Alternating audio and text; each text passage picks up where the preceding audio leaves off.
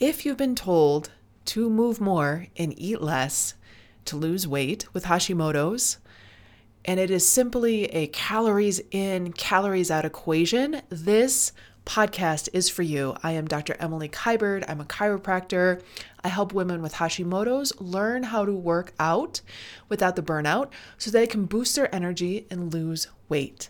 Today, I have on a very special guest, Kim Shaper. She is a speaker, holistic wellness coach, certified personal trainer, and she helps women in their 30s and 40s and beyond with their hormones. She has clients ranging from professional triathletes to busy lawyers, mom entrepreneurs. She speaks to the successful women who have built an incredible life just like herself, yet suffers from stress, health issues, and hormone issues.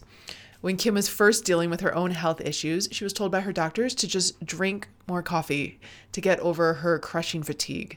She knew that there had to be another way and didn't rest until she found it. As a result, Kim's expertise and customized coaching style has helped hundreds of women bring their hormones back into balance, lose incredible amounts of weight, and reclaim the gift of a good night's sleep, and have traded their chronic stress in for a regular state of relaxation. I'm so excited to have her on today. If you're curious about weight loss, which I'm sure you are, it is one of the biggest struggles with Hashimoto's, along with fatigue. I am doing a masterclass, 3-part live masterclass series starting a week from now. We're going to talk about how to eat to lose weight with Hashimoto's, how to work out to lose weight with Hashimoto's. And then the third part is how to identify and diagnose root triggers or causes contributing to that weight gain or holding on to that inflammatory load with Hashimoto's. Some things we'll talk about are mold and mycotoxins. What is an autoimmune paleo protocol? Is intermittent fasting for you? Should I be doing walking or should I be lifting weights? Is Pilates enough? We're going to talk about all the things. So if you're interested in this masterclass, go to dremilykiberd.com/weight loss. Again, it's Dr. Emily Kiberd, my name, .com/weight loss. It is totally free, 3-part live masterclass series, all on weight loss with Hashimoto's. When I was first diagnosed, I had gained about 50 pounds, and through these strategies that I'm going to share with you, lost those 50 pounds. I sit at about 140 these days. And some of the things I wish I had known when I first started my Hashimoto's journey. I wish my very first GP had told me, but they didn't. So I am sharing it with you so that you can ask better questions of your doctors. All right, let's dive in. Kim Shaper, welcome to Thyroid Strong Podcast. I'm super excited to have you on. Yeah, I'm so excited to be here. I really, really appreciate it. Love your stuff, and I'm really pumped to be here. So thanks for having me. What kind of women do you work with? You have a very specific niche. My ideal kind of client is someone that I think there's a lot of them out there, women who are really over 40, noticing that, they can't do what they used to do. They're more tired, they're fatigued, they have more brain fog. They honestly feel like they're walking around just trying to keep their head above water, trying to do all the things that they used to do, but they just notice they don't have the capability to or the bandwidth to be able to handle just stress in general. And then just, women from just like a body perspective, a lot of them are noticing they're holding more weight in their stomach and that their bodies are just changing and that what used to work earlier on just no longer works anymore. There's a big, I'm going to say, population of professionals, PhDs, MDs, that simply are like calories in, calories out, just move more, eat less. Mm-hmm. And so I know that the women you've worked with, and I've worked with as well, have been told this message. And then they get frustrated because it's not working. So, and you even see sometimes on Instagram, some people be like, if someone tells you you need to balance your hormones, they're a quack. And it's like, well, this is actually important. So, and I love because you do have a lot of transformation photos on your Instagram of just like tremendous body transformations and change in body composition. So for the people who have been told it's just simply move more, eat less, can you kind of go into like why it's more than just that, especially for the women over 40? Yeah, I love that. Love that question. And, for starters, a lot of women get that from their regular doctor. So they'll go to their OB, they'll go to their general practitioner. And it's the same thing. It's like one or two things. Okay. If you're feeling depressed or down, let's put you on an antidepressant. If your hormones are off, let's put you on a birth control and just focus on eating 1,200 calories and just focus on moving more. And so many women leave just in utter disbelief because they're like, I've tried all that and it doesn't work. So, I think there's such a misconception. Again, I love Western medicine. I think it's great. I'm not dogging it, especially if you need open heart surgery or a CAT scan or whatever. But when it comes to women and fatigue and brain fog and weight gain, there's just not a lot of to help women in that area. And so, the whole calories in, calories out, absolutely, it is important. If you are sitting around and taking lots of food, you're going to gain weight. If you are eating a little less, you're going to lose weight. However, what I've seen time and time again are the women who come to us that are like, I already eat less. I'm already, doing more activity and my body isn't changing. I used to do that and it worked and it doesn't work anymore. And so the way I see it, it's not so black or white. It's not just, okay, calories, or it's just my hormones. Because quite candidly, sometimes women are like, oh, I know it's my hormones, but yet they're eating like dog crap and, they're not doing other things. So I would say hands down, when it comes to calories in, calories out and hormones, like I mentioned, it's both. And so the reason why I say that is because as we get older, our sex hormones, which are our estrogen, progesterone, and testosterone, those all start to drop. And so what often happens is when those sex hormones are dropping, whereas in our 20s, they're optimal. We want to, we get pregnant easier. We have great skin. We're feeling awesome. Whereas as we're moving into our 40s, even mid 30s, you're going to have an issue because with those lower sex hormones, you're often, the hormone that's often going to take over more is your cortisol. And so the reason is a lot of women start having issues around cortisol and insulin sensitivity where they might notice that their blood sugar is off. So they're more antsy on carbs, or they feel like that they look at carbs and they gain weight or whatever that may be, or they noticing that they're just more high strung, that their nervous system just isn't able to relax. So they're kind of wired and tired all the time. I think that's a huge issue in society today. And I think that's a big reason why so many women are constantly feeling stuck, not only from the hormonal perspective, but a lot of gut health issues are very prevalent too. Autoimmune issues, that, right? So lots of inflammatory stuff going on. And with the food system the way it is, and, our soils being crap, and, just our environmental toxins and the amount of stress women have on their bodies. I mean, it's unbelievable the amount of stress. And I truly believe just from a physiological level and psychological level, your body doesn't know where the stress is coming from. We all have emotional stress, perceived stress.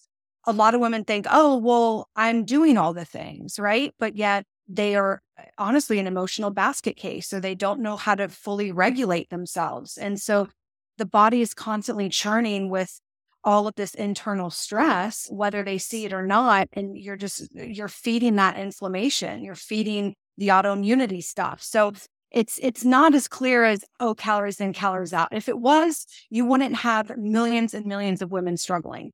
Yeah. So when someone comes to you, because I'm going to assume that someone comes to you mainly for like change in body composition, weight loss. Is that accurate? Yes, yeah. And honestly, just feeling better. Yeah. I'm feeling better. Yeah. So obviously there's these different components, right? There's like the environmental triggers, there's gut health, there's the emotional, the stress piece. And then there's, are you sleeping? Are you working out? Are you eating well? Yes. So many things. Yes. So how do you kind of distill it down, simplify? Where do you start? Because that can feel overwhelming for a woman who knows nothing about how to lose weight. Absolutely. Absolutely. Honestly, what we really start with, Emily, is just, we look at the nutrition. We look at that. How are you eating? Someone might say, but I'm eating really healthy. But then on the weekends, they're, drinking a lot or having a lot of processed foods. So we do a deep dive into their nutrition. And then we also look at, what is your day to day? Like, Sarah, what does your day to day look like? Like, what are you doing during the day? And often when we're able to dig a bit deeper, a lot of this stuff starts to come out. Well, honestly, I'm not in the best marriage, or, I haven't been sleeping well, or, my stress is out of control right now. I don't like my job. My boss is a jerk, whatever it may be. So we really dig into honestly just the woman's biofeedback in the beginning. Like, okay, we have them fill out a super detailed questionnaire. So we have an understanding of what's your lifestyle really? And then how can we implement a few healthy things to start and meet you where you are. And then just, adding a few things here and there, because too much of it is, yes, very overwhelming for the client. It's like taking a history, like as if your doctor was taking a intake at like a subjective, objective. And I kind of wish, all of our doctors did this, just on the basic. And I know it'd take way more time and more energy, not covered by insurance. So you talk about optimizing metabolism. Can you speak to, in a very simple term, what is a woman's metabolism and how it changes, kind of once we hit 40? Absolutely. Absolutely. And so in regards to metabolism, one thing I love so much is that it's important to remember that the metabolism is adaptive. And so I think so many times people think, oh my God, my metabolism is damaged. It's super slow. The reality is your metabolism kind of meets you where you are. So let's say that you are eating 1,200 calories. Okay, well, your metabolism is going to adapt to that 1,200 calories. And if you're throwing lots of intense exercise on that, you're adding more stress to your metabolism. So I want you to think of your metabolism almost like a rubber band. So let's say you have a rubber band and you have it between your two thumbs and you're slowly pulling. And let's say that one of your stresses is a really, killer workout. So you add a little tension there and then it bounces back. Let's say that, you didn't sleep too well the night before, but you normally sleep well. Okay, a little bit of tension bounces back. But what often happens, in the simplest way I like to say it, is your metabolism is going to adapt in a negative way when you have an immense amount of tension on your body. So when you are eating super low calorie, when you are training really hard, when you are very stressed, it is going to downregulate your metabolism. And when I say that, I want you to think of the metabolism in regards to your thyroid, right? So you often hear, oh, I have low thyroid. Often low thyroid can be a sign of, metabolic dysfunction. Same with gut health. Same with, your sex hormones being low. That's as if, let's pretend that, again, you're super stressed. What I often see are women who are, for the life of them, they can't get pregnant. But the minute they stop obsessing and having stress around it, they're able to get pregnant. So the way I really like to view the metabolism in simplistic terms is, when you have a mass amount of tension and suppression on your metabolism with lots of external and internal stresses, it is going to be affected. But if you are releasing some of the tension off your body, whatever that may be, saying no to your PTA meeting, eating a healthier lunch that's, more balanced, whatever it may be, your metabolism is going to appreciate that. And you're just going to feel better. You're going to have more energy. You're not going to be freezing and have massive brain fog and be depressed and all of those things. Yeah. So you have a 3M metabolic method. Yes. Can you break that down? Because I love when people simplify, especially because like the Hashi ladies are super brain fogged. I've totally been there, right? They start a sentence, they can't finish it. And I love that you have kind of put it into this, I guess you could say, digestible format. That's simplified. Yeah, absolutely. So, and again, one thing I just love so much about what you do is you really offer a lot of support with women when it comes to Hashimoto's and exercise. And that's one of our pillars, because for M3, we have the metabolism, mindset, and movement. And so again, with the metabolism piece, we try to remove as much stress from the client as possible. The reality is you're always going to have stress, regardless what it may be. But how can you create an ebb and flow? How can you create less stress, allowing your body to be more resilient where you're not feeling chronically exhausted all the time? And so with the metabolism, in regards to that, again, we go back to, how are you eating? How are you moving? How are you sleeping? How's your stress? Stress and sleep don't have calories, but they absolutely impact how you thrive and how you feel. I cannot stress the importance of sleep. It helps with inflammation. It helps with all of the things. I think we undermine that. But in regards to the M3 method with the metabolism, again, we work hard on making sure the client is nourished, We have many women coming in that are way underfed and they're still convinced that the 1,200 calorie or less is going to be most beneficial for them, when in reality, probably very similar to you, it is about eating for your body, getting your body strong and healthy and not chronically being in a deficit, because you're not doing yourself any favors around that. So that's a big piece of what we do. Then the mindset piece is huge, because I think we're still so conditioned that we have to be as small as possible. We have to be quiet. We can't say things. We can't rock the boat. And what I found to be so cool is women who are not only starting to feel better, they're then able to realize, well, gosh, as I'm feeling better and I have more energy and I feel more, physiologically more energetic per se, I'm realizing that, hey, this marriage isn't for me, or hey, I'm not too fond about my friendships now. They just start changing and they notice that it's multifaceted and it bleeds into other areas of their life. And I love that. And without the mindset piece, you truly cannot get to where you want to be. Yet I get it, when you are feeling like crap, mentally, you don't want to do much. And it is easy to stay in that down state, that kind of fog. So the mindset's huge. We teach a lot on that and learning just to change limiting beliefs and, just past identities and really leaning into who it is that you want to be. And then finally, the movement piece is very important as well.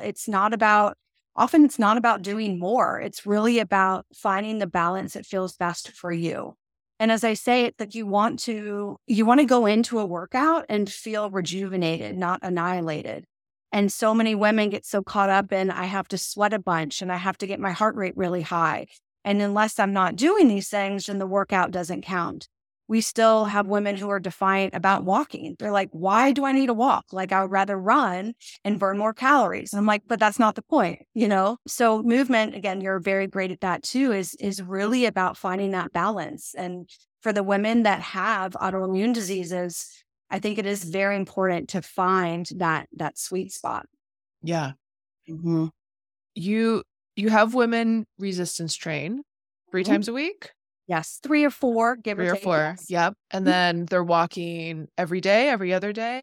Yeah, they walk most days. We want them getting some sort of movement in, even if it's like 20 minutes, 10 minutes. But yeah, we're all about movement. But again, finding that balance. But if they can walk every day, amazing. Yeah. Yeah. You mentioned building resilience. Mm-hmm. So how do you do this with your women? That's a great question. So I think it's both mind and body. So when it comes to resilience, there's a therapy method that I absolutely swear by. And this is just my personal opinion. And it's DBT. It's called dialectical behavioral therapy. And what I love so much about that therapy, I went through it after my own journey. And what I love so much is it's not just your cognitive stuff. It's not just, okay, change your thoughts and have affirmations. It is very tangible, practical things that you can apply in everyday life. So you'll go to your therapy session, but then they give you essential homework and tools that you can use outside of the session to keep yourself regulated. So in regards to a sense of resilience, we want to create little wins. So it might honestly just be where, hey, let's make sure that you're getting 3 servings of vegetables in most days of the week. So we like to start small with small little wins. So then that way, in turn, it creates more resilience within them. But in regards to a bit more of like stress regulation, we're all about walks in nature, getting outside, petting your pets, spending time with your loved ones, laughing. I mean, laughing is so underrated. We forget, yes, we're adults, but it's okay to have fun too. And so it's almost kind of taking yourself almost to the threshold, but then realizing that, okay, this is a little bit uncomfortable, but I can handle it. Kind of like a cold plunge where it's like, oh gosh, this is hard. It's uncomfortable, but yet I'm still okay and I can move through it. So one of my favorite methods in DBT therapy is something called observe where your feet are. And so what I love about this is I actually have 2. We're observing where your feet are. One thing that is so common in women is we get super revved up and stressed and anxious when we're time traveling. So when we're focused on the past or we're focused on the future. So the past often creates a bit more depression, what ifs. We often glorify the past. So maybe you go back in your mind and ruminate about when you were a certain size. And you're like, gosh, I want to be back there. But we often forget there was a lot of BS that came with being that certain size. So again, we ruminate, what ifs, depression, that sort of thing. Then when we're time traveling to the future, there's often anxiety and worry and fear.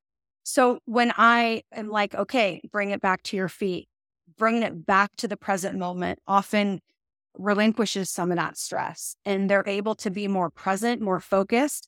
And they literally will look at where their feet are. So my feet are on a hardwood floor right now. I do this a lot when I notice I'm time traveling. That helps a lot with stress resilience because the nervous system isn't getting chronically jacked up. And if it is, they can regulate themselves quicker by being more present. One other thing I love too is when you find your head's getting squirrely and you're getting anxious and you notice that, you're getting hot and flustered and you maybe feel burning in your body, if you will. I do the 5 senses. So I become very present in the present moment. I'm like, okay, what do I smell? Maybe it's the burning candle. What do I hear? Maybe I hear birds outside. What am I touching? Maybe I'm touching the mat underneath my computer keyboard. So that really brings you back to the present as well.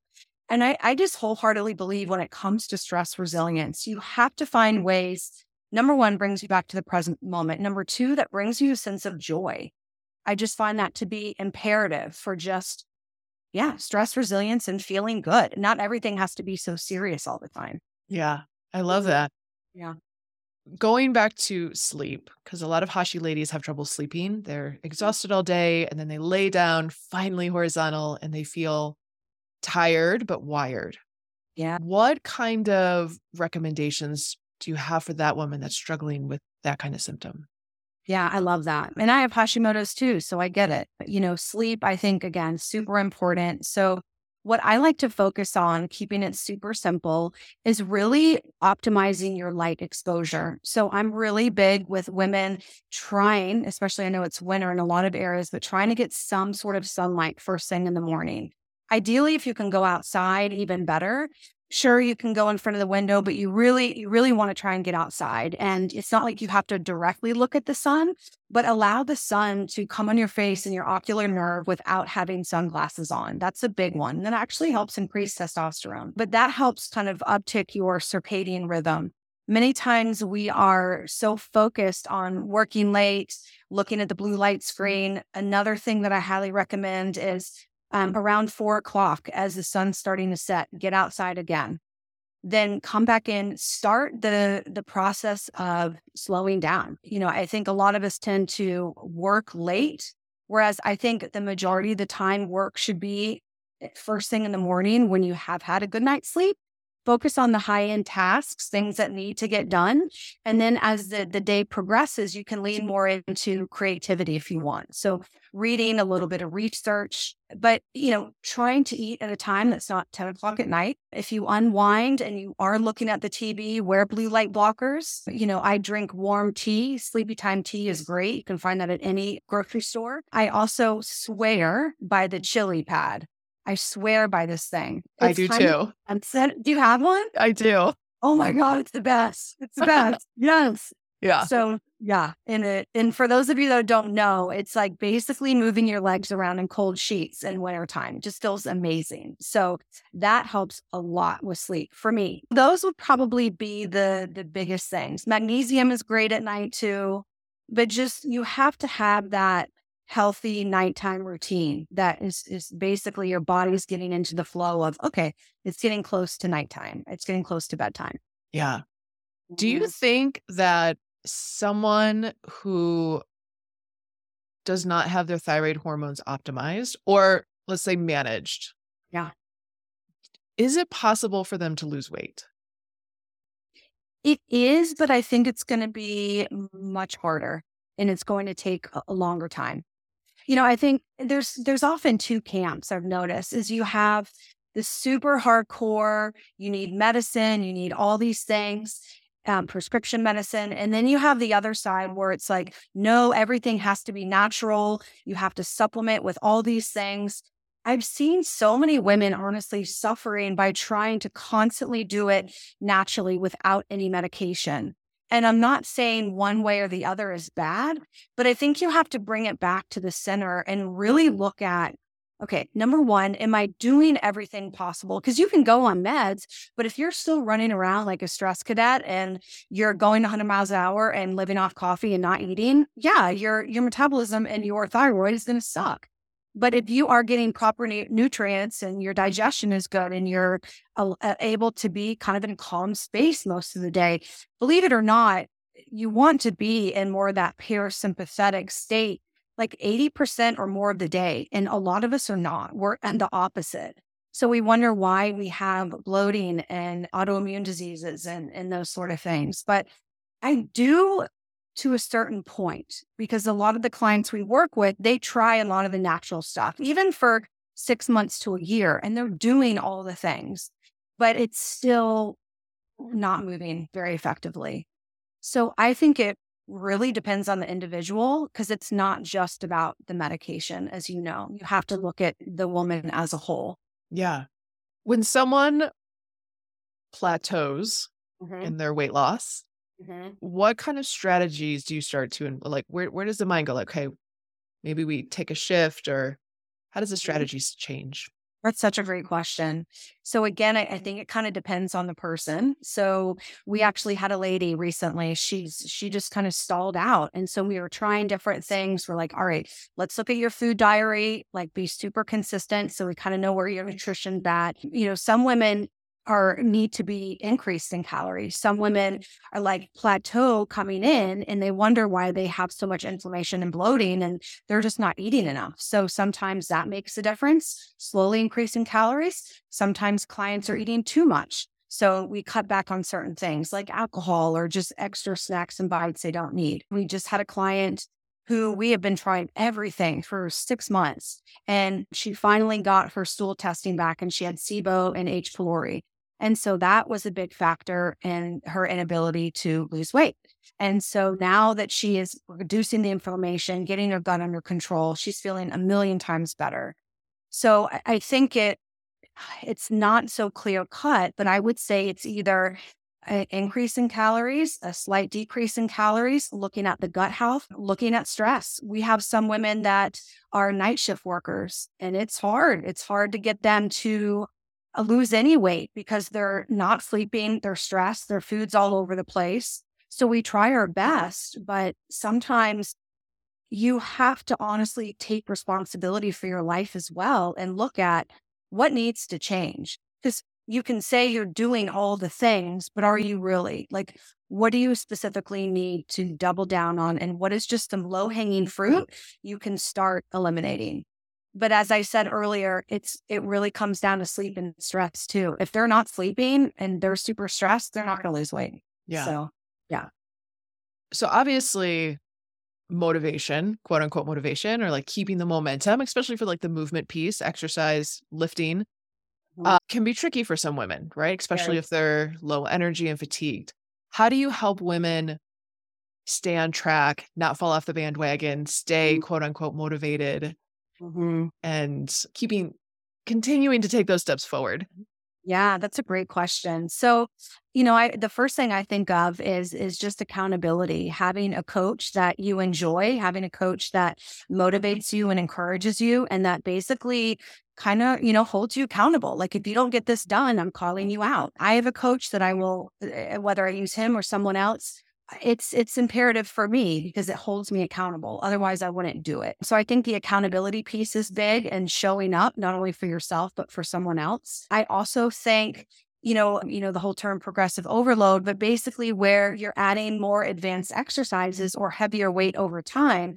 And the women get inspired because they're like, oh, wow, I remember when I could only lift 10 pounds and now I can do 20. Or, wow, I didn't know now I can hold a plank with a weight on my back versus before I couldn't even do a plank. So, having different milestones like, hey, let's try and accomplish a push-up by week 8 or whatever it may be. But I think having different milestones goes a long way. And then I also think it also has to be where, because some women just don't enjoy it. They dread exercise.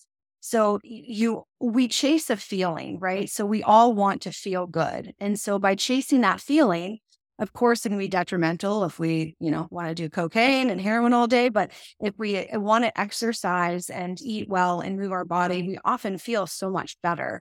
So we really dig into who is it that you want to be? What do you want your identity to be? Not so much what's your end goal, like what is it that you want to do? Who is it that you want to be? And what does that person embody on a day-to-day basis? And you just sometimes just have to do it, I don't know if that's the right answer, but that's what we try. Yeah. If someone went to their primary care GP, there's probably some basic blood work, maybe like a Yes. CBC chem panel, maybe. What kind of testing do you guys use? So for example, you mentioned a stool test outside of what someone will probably just find at their primary care. Oh, yes. $1 million question here. So many tests, potentially. Oh, I know. And honestly, you just start with, see what your doctor will run first. If your doctor is not, my guess is that, especially if we're talking about thyroid, they will run your TSH, but they might do T4, maybe not.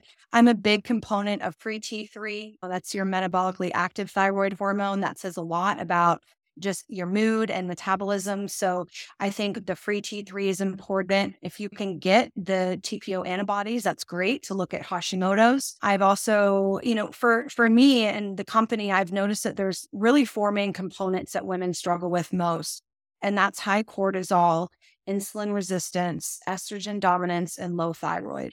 And so when you look at all of those, number one, I think trying to get as many markers as you can for your thyroid.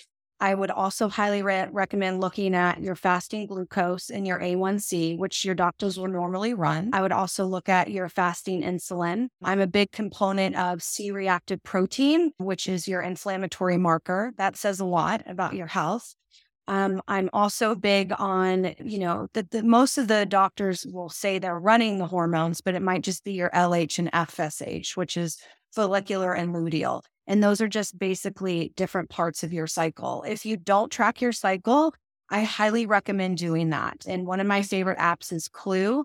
And that way it helps you understand where your mood is too, because you can be having really high cravings and being super emotional. Well, one of the best things is you go on the app and it's like, yes, I'm starting my period tomorrow. It makes sense. And then sometimes it's like, no, my period's 2 weeks away and I'm just having one of those days.